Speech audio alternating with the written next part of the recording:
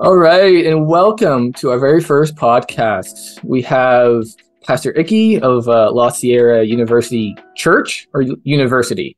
University Church. University Church with us today. Thank you for joining us. Absolutely. It's good to be here with you, Kev. We got to meet this past summer at a camp meeting in BC where you were the speaker for the Wave and I was playing some bass guitar. Mm-hmm. And I thought, not a bad speaker. Maybe we'll continue talking. Or maybe I'm just jealous of your hair. I haven't figured it out. For those of you who may not see, we've got the same exact hair dye. I wish. This baldness was not a choice. So on this podcast, we're addressing and looking at identity. And I'm having guests and people that have more than just the typical white Adventist identity, like myself. People that bring in something else. And I've wondered, how does that fit with the thick Adventist culture identity? It's haystacks, it's a certain way of seeing, the way we tell our stories, which are often tied into, how the church started, very American context. So seeing that as a Canadian on the outside, wondering, through the friends I've made that bring in different foods, different ways of thinking, to your story at camp meeting where you're wearing that bed sheet. Yeah. True story. You might have to reshare that. And I wonder, can that fit in Adventism? Is Adventism big enough? Is there a negotiation process you've gone through? Do you just say, screw it, I'm part of this church, but I'm this culture first? So I'm wondering, what would be your identity statement? Yeah, very good question, Kevin. It's interesting because Adventism jumped in on the frontier in the late 1800s for the missionary race, right? Yeah. Colonization. I mean, the missionary work of the globe. And so they took off and came on right down to the South Pacific. And a lot of great work there. In fact, I'm something like 6th, 7th generation Adventist. We were part of that early movement. My grandparents' grandparents. So if you go around the globe, you'll recognize Adventism because there are just certain things that we share, i.e., haystacks. Yeah. Sabbath day. Those kind of things tie us all together, and also a little bit of what it looks like to be Adventist has been modeled to us by a very Euro-American evangelical framework. So everyone has kind of had to figure that out. Like, do I fit in here? What does a pastor look like, quote unquote? How do we dress? And who do we marry? Is it a teacher or a nurse? So on and so forth. Well, I came to the United States in the early 80s. And I've had the wonderful and most amazing privilege of being an undocumented immigrant for the majority of my life here. Wow. In the U.S. So, and I say it's a privilege because it forced me to see my identity very differently than I would have liked to see it growing up. I would have liked to find a more practical way of fitting in, right? But I couldn't. And so what I was left with is that I had to literally live in my own skin. Now, either that was okay to do and okay to be that, or it was unacceptable and I'm going to have to somehow shed. Since I could not shed my identity, the only other option I had was to believe that it's okay and good to be in my own skin and be Adventist. Yeah, and that's the process I'm very curious to understand, because I grew up just with a very thin Adventist culture, and that was it, right? My background's German and Irish, which doesn't speak much more than potatoes and drinking and sausages, which I grew up a vegetarian. So, all that's cut out except the potatoes. So, and being undocumented immigrant. So how was that modeling into how you viewed yourself? Did you go to Adventist schools your whole life, or no? I did. I went all the way from kindergarten up into high school. I went to a 4-year boarding school. And then after that, went to Adventist College. And then after that, to Adventist University. Yeah. So the majority of my life academic journey has been through Adventism. And I never really saw anyone like myself up front. Now, here's kind of this is the kind of weird balance I had to walk. I was Tongan, but we didn't go to a Tongan church. We lived in the city, so that made me very urban. But you know, the urban city of LA, either you're African American or you're Hispanic. I was neither of those, and the church was full of white people, and I was not that. So finding a place and a way to be was kind of tricky. So I just kind of adapted to my space around me, and you know, I came home, and everyone in my home were Tongans, and they spoke Tongan, or my aunts and uncles when they came over. But in the world that I lived in, there were not very many Tongans. So finding identity was tricky. Yeah. Could you give an example of what do you mean by adaptation? Like, what were you adapting? Yeah. So like what was culturally normative at home and what was culturally normative outside of the home was very different. And I didn't know that initially. In fact, hence the story of me when I went to the first time I went to spend the night at a friend's house, and it was my sophomore year or junior year in high school, something like that. And they left a sheet out. It was a sheet for a dresser drawer, but you know, growing up in my home, when my dad came home, he would come and put it, we call it lava. He'd put it on. And that's how, you know, most of the men dressed in our home. Like we'd come home and we'd put these on and we'd relax. So I thought that's what it was. And I actually put this bad boy on and came downstairs for dinner. And people were like, what is happening right now? Right. So, so like living and learning and adapting has been a great portion of my early childhood development. And that also, I didn't see any Tongans preaching to me. It usually, you know, our pastor was a German gentleman, and you know, I went to church and that's what I saw. So like, how do I fit into the space? So when I got into college, I really was struggling with that. I said, man, I don't know, God, if you're really calling me here. And when I really felt that deep sense of calling, I really felt a sense of peace about me being myself. It was as if God said, Icky, I absolutely need you to just be you. And if you can be you, I can use you. And if you're not, it's just not going to work for me. So were you feeling a bit of a tension between, you know, we could claim or state, you know, the white Jesus?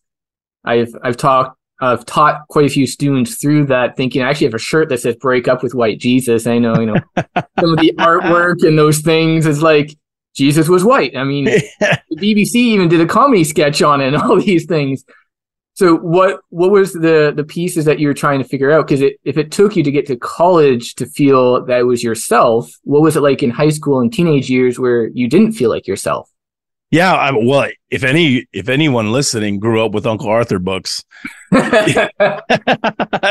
you know what it's like to have white biblical characters. Yeah. And of course, that was a part of our growth, right? That was part of what we saw and what we heard. And so oftentimes you'd imagine this in your mind. And I was never a troublemaker. Like, you know, I've gotten into trouble and I've made foolish decisions in my life, but I've never been one of those, like, this is my lifestyle kind of human being. So I've always tried to live up to a particular standard, which is very hard because you can only do so much to look like and be like a group of people. Yeah. And then there's a point where you can no longer, because you're just not, it's just not possible. So growing up, I was a model student. You know, I grew up in a home where I did my best to be straight and right. And high school, I did the same. And when I saw someone step out of place or look different, somebody who looked heterodoxy, as you would say, man, like the judgment I would feel for them. How could they look like that and say that they love God? I mean, look at what all I'm doing. And then I began to experience life in my own skin, being pulled over. And I'm like, wait, why are you judging? What? I'm a good person. And then it's this like ball starts to roll, man. Like, what have I been doing to others that others are doing to me? And now that I'm seeing it, it creates a sense of empathy because we're in the same place.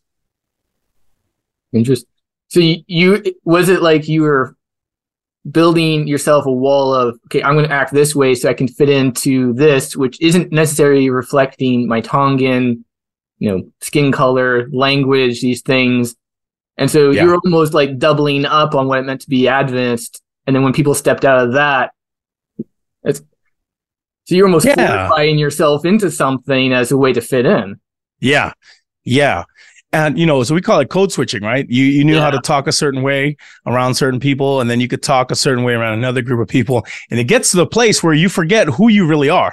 Yeah. I've been talking with this urbanized accent for so long, and then when I'm in the church, I'm talking with this very Anglo, clean, pronouncing things correctly accent. I don't even know what my own voice sounds like, and that's the tragedy, is when you lose your own sense of voice and your own sense of skin and being inside the church. But when you grow up out of that space, it's so empowering because you rediscover it again, and you realize, my way of doing something in Jesus is just as powerful and valuable as that individual's way. And it's not wrong to be a middle-aged white male pastor. That's beautiful. And also it is beautiful to be me as a pastor. And we can do this together. Like there's space for all of us. The problem is when we get to, when the space becomes very homogenous. Yeah. We have clear delineated lines. This is exactly what it means to be a certain way. And then anything outside of that is clearly unsacred. It's clearly incorrect. It's bad. But that song, that hymn, they always reminds me, in this very room, there's quite enough love for all of us. Like there should be enough space here for you and I and all of us to do and thrive and be well.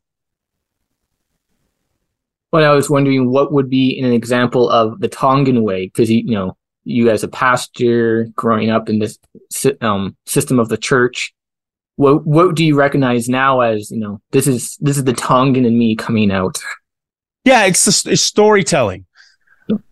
Tongans are as a cultural people, very story based, right? We come and we sit together in circles and we talk and we laugh and we cry, and we experience a full range of our emotions, men and women. Everyone is able to dig into that space. And I think that's something that I highly appreciated, because growing up in the American church, emotions were kind of seen as evil or wrong, especially in Adventism. We're very cognitive people. Yeah. Sentimentality is not our thing, if we're honest. We're just not good at it. So we try to make everything about what we can think on, what we can read about in the Bible. And then we compare it with our own numbers, and we do this. And so when we do that, we're kind of insular from our emotions. And so I've always felt like, man, growing up, I saw my dad crying all the time. I saw my mom getting angry all the time. And it all came out at worship. There'd be tears and anger and laughter and forgiveness and confession.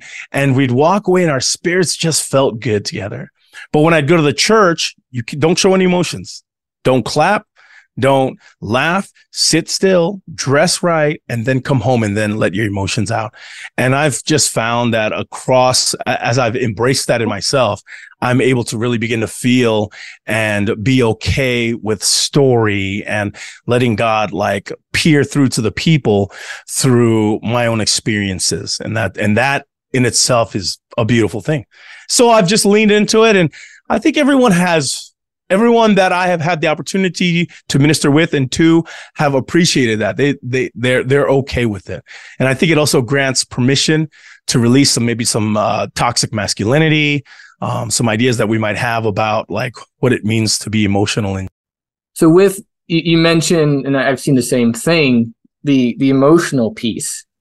So did you as a teenager have a disconnect with your friends being emotionalists and then your parents being over emotional? And was that part of your code switching you had to do? So interestingly, because it was so safe in my home to share our emotions and to feel our emotions, whatever those were, I just kind of always was like that. I didn't cry so much in public, but I was always like, if I'm happy, I'm happy. And, I was able to share that and just kind of live in that space. But yeah, like, definitely crying was even to this day, but not as much as when I was young. There's a real sense of vulnerability that I think human beings, we just don't like feeling. Like if you're out there and you're like, yeah, I don't like to show crying, or you're not alone. I don't think it comes natural to us because it's so vulnerable. So I had to learn to get to a place where I was okay with being vulnerable in public and just recognizing that there's a strength there from that and being okay with that. Yeah, I think that's very much a big piece that, that you brought up too, because Agnes, we like the head game. We love the formula, looking at things, figuring it all out. We don't like the messiness of emotion. And so when you have other cultures that bring in the fullness of what it means to be a person, including emotions, definitely see how that can rub, the crowd that sits, never claps, maybe stands when they're told, sits when they're told. Yeah. Right? You don't put your hands up, those kind of things. Right. Yeah, exactly. Right? Exactly. You're told what page to look at, what verse you're singing. And yeah, so that's something that's kind of how I grew up a little bit. I had a very huggy mother. So the emotional part, we were loud, but the church was very set, structured. Yeah. This is what it means, So I can see how that can put at odds where you want to express yourself. Now with the expression piece, not just emotion, did you ever feel like you couldn't express being Tongan through art, certain songs, your language? What about those? I think I had to grow into being more expressively Tongan because I grew up in the city. So most of my friends most of my friends weren't Tongan, so we listened to a lot of hip hop and R&B and, that was where my headspace was. And then I went to a boarding school where a good portion of the individuals there were Caucasian or Asian, with a minority set of us that were, people of color. I mean, Asians are, but, like Black and or Tongan and, from the city, because many of our Adventist families live in more rural spaces. Coming from the city was more rare. So I found a sense of belonging there by fitting in and, being a part of that space. And, it was probably in my young adulthood. I had a couple cousins who were nearby who every time they involved me in whatever they were doing, it felt like home. There was something there that was so beautiful and so deep that I was like, I want that and I want to be that. And it wasn't until my freshman year in college where there were a group of Tongans there who embraced me, who we ate together, we hung out, that I really felt like, wow, there's a sense of, I don't want to say pride, but there was a real sense of like, I'm here. This is us. And it's okay to be me fully, like me. And that was nice because I think like as I embraced that, others also like embraced that I was okay and good with who I am fully. Yeah. And I've seen the same thing happen. I mean, I take that same approach when I'm teaching middle school as, if I can nerd out about Star Wars, then they can nerd out about their thing. So I can see how being safe and comfortable with yourself gives space for others to do the same thing. And that's kind of the next stage of questions I was wondering too. You're a pastor. You've moved on to being the person up front, being the person speaking, being the person calling in all these epic moments as you had a camp meeting. So how have you seen that inclusiveness or not happen, right?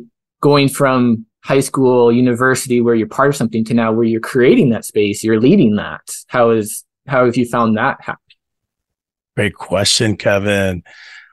So very important because growing in my ministerial profession, I think every pastor is kind of tempted to be like, I need to look more pastorish, like I need to look like my profession. But what that does unintentionally, or maybe intentionally for some, but what it does is that it does not give anyone else there who's following your lead an example or a model that they can be themselves and be used by God. If we continue to look the same and speak the same and, and create a sense of hierarchy in our positioning, then people won't gravitate to it if they feel like they can't achieve that. I just happened to move into this position because I feel like I couldn't be anything else. And because I had to choose, like, am I going to stay in, or does God appreciate me and my skin? And because I made that decision, but people don't often get that, right? Because they're like, well, I have other options. I'm just not going to come, or I'm just not going to go into ministry. So I have been really intentional about keeping my physical identity and who I am as much as possible. Etiquette is imperative. So when I go to weddings, I wear a suit. Funerals, I wear a suit. But here on the front platform, for those who are watching may have never met me, my hair is long, and it's like, it's very curly, very thick. It's Tongan. If you see me, I'm usually wearing maybe jeans or something and maybe a button-up shirt. And that's how I preach. I preach in my own skin. I tell my stories from my cultural space, because I believe that as I model that, there are other little ones out there who are watching who say, wow, if that individual is being used by God, I can be used by God. Yeah. Representation matters. Have you ever preached wearing the bed sheet? You know what? I've come to since this church. I've come at my old church. Yeah, I used to wear there. So they have, we have more formal ones, right? And so if you go to a Tongan church, you'll see them wearing lava-lavas all the time. Like it's in fact, it's the cultural church wear. Now, I haven't worn it on the pulpit here, not because I just haven't had the chance to, but I'm going to wear one soon. I've worn it to church here though, a few times now, and it's I think someone made an off-color joke a little bit like, oh, nice skirt. But I get it because because it's not your space, and it's kind of funny for you. But I was not offended at all. In fact, you've got to have a little bit thicker skin if you're going to help people get to a different place. So that's very, very true, because you're going against, the average, you're going against the normal Adventist thing, which is, calling back to why I wanted to do this podcast, because I recently got married to a Filipino. Hey, you're also married to a Filipino. So, hey, so this little white boy who I've been to the Philippines twice. And now that I live with a Filipino on a daily basis and it's right there, I've never eaten so much rice and noodles in my life before. That's right. But I think part of it is I've loved learning about Filipino culture, because it's, like you said, it's big family. Yeah. I got to wear a barong at my wedding along with my in-laws. My cousin who did the wedding wore his colorful barong. And so it was just like, this is, having not grown up with a very distinct culture, having one that I get to be included in, it's been really awesome. Yeah. Yeah. Isn't that? Yeah. And, there are a lot of Filipino churches, but I find it would be hard to integrate into that because I'm not, I don't fully get it. My wife does. She speaks even some. Her mom's from the northern island, part of the island, and we want to go visit. We want to wear. She's shown me the pictures of the traditional thing, and the guys wear kind of just a cloth to cover the certain parts, and that's about it. I'm like, can't quite wear that to church. There's so much beauty in the diversity of how all of us as human beings live, express, and move through life. And the only problem is when any one of us as a group begin to think that our way is more sanctified or better than another. That's where we get into problems, right? Like even in Adventism is a beautiful way to live life, to express faith, to share with the world how to live. It only becomes problematic when we start policing each other and we're like, oh, you're not Adventist enough, or oh, you don't do this, so you are unsaved. That's where it gets like really muddy, and we have to be careful. Like there's no problem in loving my culture and loving my people, but when my people and my culture start to take precedence over the life or the health of other groups of people, then it becomes problematic. Well, and that was right into what I wanted to ask too. As a Canadian looking into American culture, which is kind of the foundational birthing place of the church, if you will, right? One of the things known about the States is it's a melting pot. So that was one of the questions I wanted to ask you, and along with other guests, is does Adventism have a bit of that melting pot where this is what it means, whether it's the American piece or the church piece? Because looking south of the border, that's what you often hear. You know, you come to this land, like you mentioned, you're undocumented immigrants. How dare you steal these jobs? How dare you not look this way? So that comes in. Absolutely. Well, and sorry, I was going to say that comes into this idea of how do we have a church that's open enough to do that when I've observed those tendencies as a outsider? First thing we've got to recognize is that the church, the global church, started from North America. The global church, which means there's residue of North America across the globe. There's residue of our traditions, of our ways, of our, all of it. In fact, that is why we are so tight as a denomination, right? That is why you can go to Germany or to Samoa or to Japan and pop into an Adventist church and almost immediately feel like you're part of the thing there, because it is a very, very distinct group, cultural group. So we got to recognize that right away. The second thing I think that we need to be aware of is that because that is so, there's a lot of toxicity that is in each of our Adventist spaces because of things that we have learned early on. And while theology continues to grow and knowledge continues to grow, and we're in an ever-changing landscape where we're learning more and learning more about God, in some spaces, the growth has stopped, but we continue to follow a tradition of what we knew 30, 40, 50, 60 years ago. So there's that idea.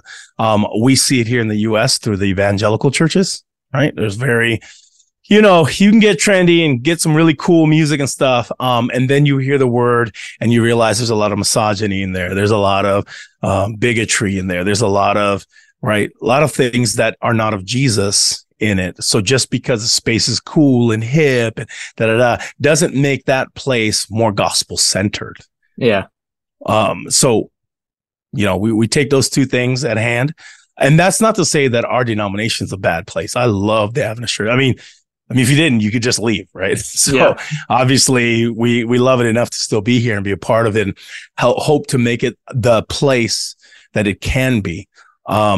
But it's imperative for us, as being part of the family, to recognize those things if we're going to be serious about how to be sustainably good Adventists.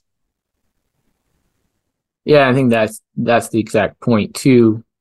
Coming in with the teacher side of it, I've been part of that cultural understanding and teaching. One of my areas is First Nations understanding, and that goes into this idea of cultural sensitivity, or because as a white person, sometimes you feel sorry that you're white because you're on the bad side of all the colonialism. You're like, sorry. And so you're left wondering, how do I engage well? Like, how would I support a Tongan, or how would I be part of the solution when I'm white and generally seen as part of the problem? Because I've had people yell at me simply for being white. And I know they don't know me, but I know they're speaking to something else, and I just happen to be the guy there.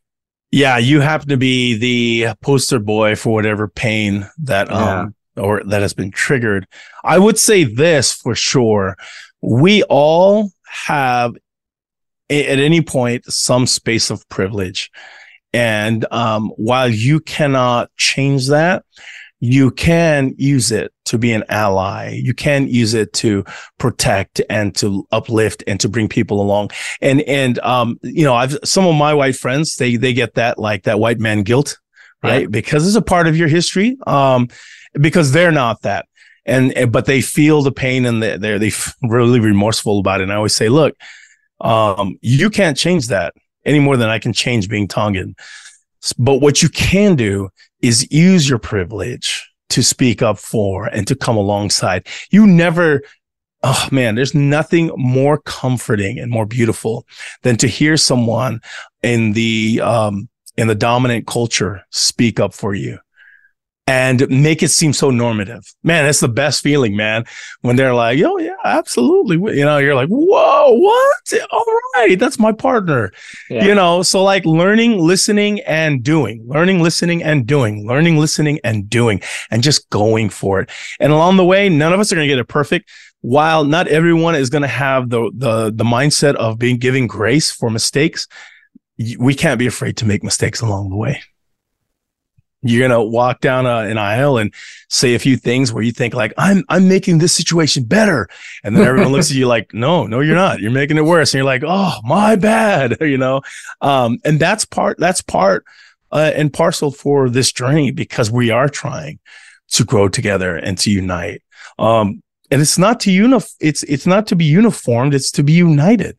So of course, if we're not uniformed, you're not going to know all the things you need to know that looks just like me. But to be united means I'm going to do the work of allying for you and being for you.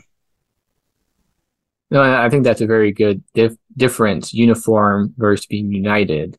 Mm-hmm. You know, united is more flexible, more gracious, more open. Because when we remind ourselves through all the sermons that, you know, it's about the Holy Spirit that unites us. And if we want to be a global church, that's part of the reason I'm very curious on this, is because you're right. Like I've been to the Philippines where it looks like, you know, I felt right in, like, I know the program structure of this. Yeah. I got yelled at for not wearing pants, but other than that, I'm like, well, it's hot. I'm wearing shorts. They're black. That's right. But that wasn't good enough. No. But that uniformity, because there seems to be a trend where we need to be the same, right? Yeah. And that I wonder, some people draw that line, you know, do you give up certain pieces to be within Adventism, or do you have to give up certain parts of Adventism? Because working at a university church, I'm sure you have a lot of that. You know, La Sierra is a big university. Hmm. Or the other model I've seen, and I wanted to ask you about too, is when we have churches, because I find it, going back to your uniform unity part too, when we have churches in the same city separating on cultural lines. Right. So for instance, the church my wife grew up, the Filipino church, is literally 800 meters, so like 800 yards for Americans. Down the road, there's the Ukrainian church. And then 3 blocks away, there's the Spanish church. And I wonder too, at the expense of focusing on culture, about the greater unity, right? Because I only speak English, so I can't speak to, you know, going to a church that is my language. I know I can recognize that it's very important. But then there's the part of me where you grow up in a church, and then, you know, when you're in your teens, you realize there's another Adventist church 3 blocks away, but they're the Korean church, and you never knew they existed for 16 years. Right. You're like, wait, that's my church, yet I never knew about them because they're Korean. Yeah, that's right. So right. I wonder too, like, when on the other side of our conversation here, when we do serve directly to culture, that seems to be almost another wall that, you know, if I were to go to the Korean church, which is my denomination, which is my people, but it's all in Korean, how do I fit in well with that? Well, no, I have to go to the white church. So that's other piece I've wondered about too. Yeah. You're making a fantastic point. Jesus says where 2 or 3 are gathered, that means they're together, right? And being near is not the same as being with. Yeah. So we need to do better about that. I understand the cultural convenience, because being an Adventist and going to church, if you're an immigrant, isn't just about going to church for theology. It's about going to church for something that is familiar, for home. So first generation immigrant who comes over here has to work in dominant culture their whole week, having to maybe code switch or having to be a certain way. But when they get to go to church, that's the one familiar thing they get from home. So that I want to just recognize as one of the things that church can do, and it's beautiful and it's powerful. However, because we have prioritized it so much, we have created we have created churches all over the place. So we can say we're a diverse denomination, but that doesn't necessarily make us a diverse church. Yeah. And that's where the problem in lies. Now, here in the US, we've got regional conferences. Those are conferences that are African American churches. I think that's east of the Mississippi and south. Here in the West Coast, we don't, but we still have ways that we go about that. So, there are churches. There's a beautiful, amazing, majestic, two large Black churches that aren't too far away from here. And shame on us that in the early days when people needed a church, we had to say, go to that church because it's more for you, as opposed to saying, come to this church because together we're better for it. Right. So I'm not blaming anyone for that. That is just human history and the way that the lines have been drawn and the injustices that's happened to many people, that they've needed a cultural church, a space where they were cared for. Now, on the back end of that, what's problematic is that then we create cultural spaces that we love so much that we'd rather not give up on that because it feels good to be together for being together, not near, but being with each other. That's a tough issue. But if we're going to be united, we've got to find ways to sit and eat together, to pray together, to learn from each other. I know here in the U.S., I don't know about up there, but in the U.S., like, I don't know that it's said out loud, but white church, white academics is seen as very high. Sometimes ethnic churches are seen as secondary or not quite as, right? And that's problematic because what we're suggesting is that there's a group of people who are more sacred or more learned or more knowledgeable, and or more aware, and that makes them better somehow, as opposed to us being together and learning from each other's cultural styles. How do I, as a white person, learn from my Tongan pastor? How do I, as a Tongan, learn from my African American pastor? How do I, as Asian, learn from my Hispanic families? Doing this stuff, that's hard, but I think that's what we're called to do. Yeah, and that can be very hard, especially when you have an option just to go to a different church down the street, right? Super convenient, super easy. Yeah, I know what we like. When you can go church shopping in your own denomination for whoever has the best food and whoever the best music and those things too. Right. And then, and you bring up a good point as well that I wanted to pick your brain a little more on is when you are a leader, church leader, Tongan, African, and you come to a church that is very different culture than yours, because I've seen that too, where one example that speaks into my mind is we had, where I grew up, a gentleman born and raised in Africa, did his theology in Africa, or I even think he might have gone to the Philippines, come to our town and just not connect at all because, he's coming from a little more conservative and our church, I don't really like the word liberal and all that, but, and that was part of the disconnect is, the church was trying to reach out to him and understand him, but it's like, okay, as a leader, how do you, how does a Tongan or African or non-white pastor reach out to those white people that need to be told what to do? This is all very interesting. I mean, and it's like a ball of yarn that's all connected because when you think about it, in Adventism, at least, I don't know if in evangelical Christianity, maybe, but in Adventism, we relate worship style with theology, so that if you have a guitar, apparently your church is a liberal church. And if you have an organ, somehow your church is a conservative church.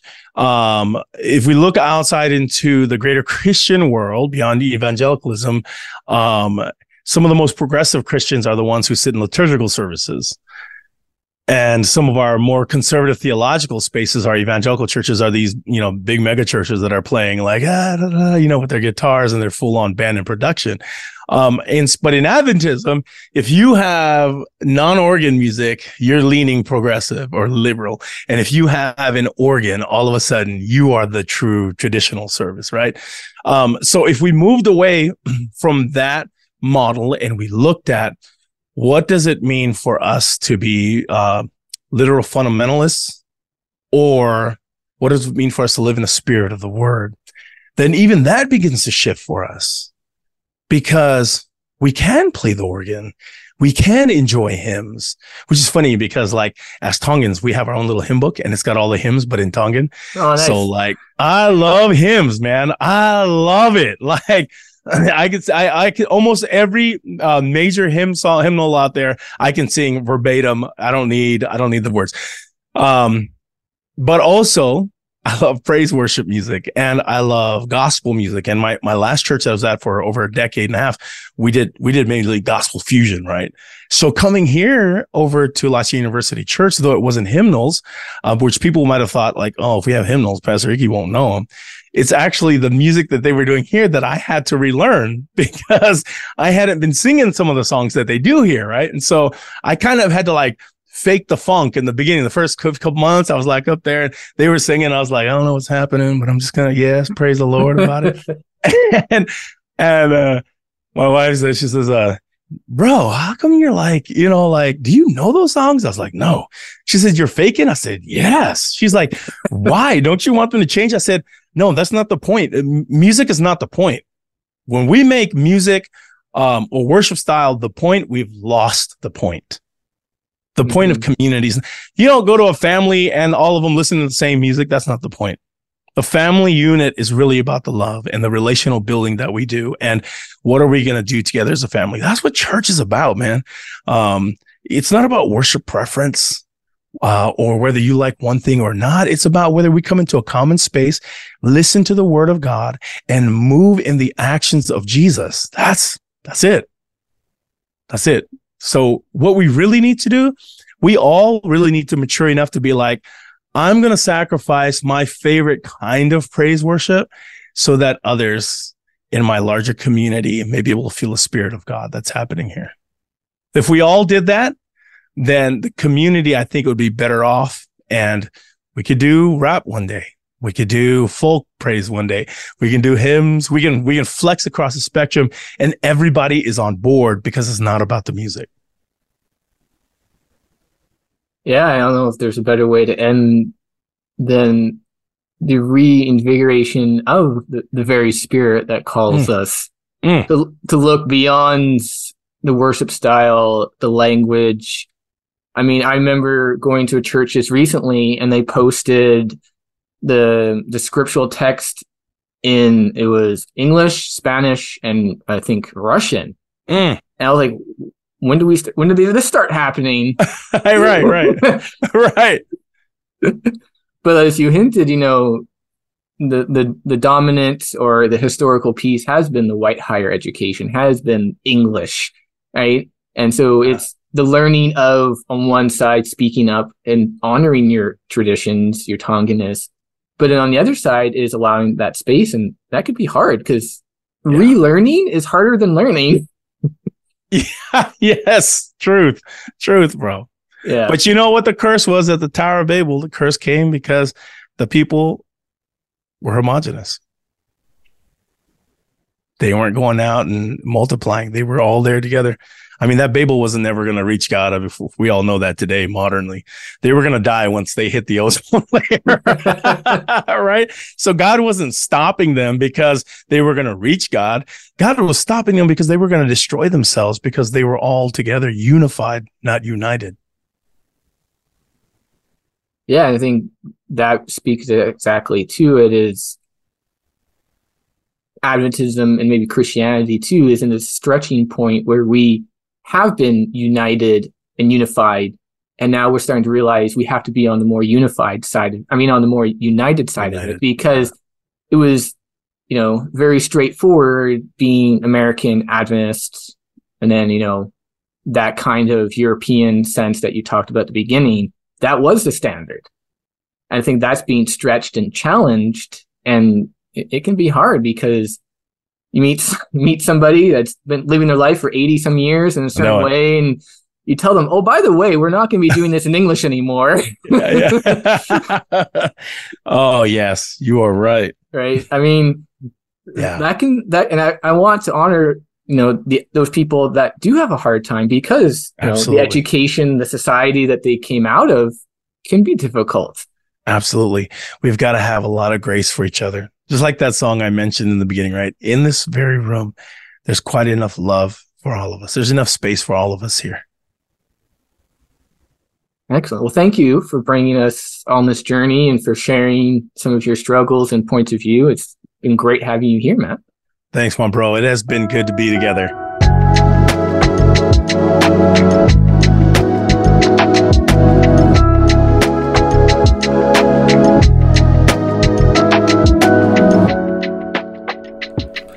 Thanks again for listening to this episode of our podcast. As we end, I would like to acknowledge that these conversations are recorded on the ancestral and unceded territory of the Stolo Nation. With a big special thanks to our executive producer, Alexander Carpenter, our editor, Bryce Hollock, and to our creative team. We have Brittany May with logo design and Jared Jameson on audio. Also, a big shout out to our Spectrum friends over in New York City for their continued support of this program. Thanks.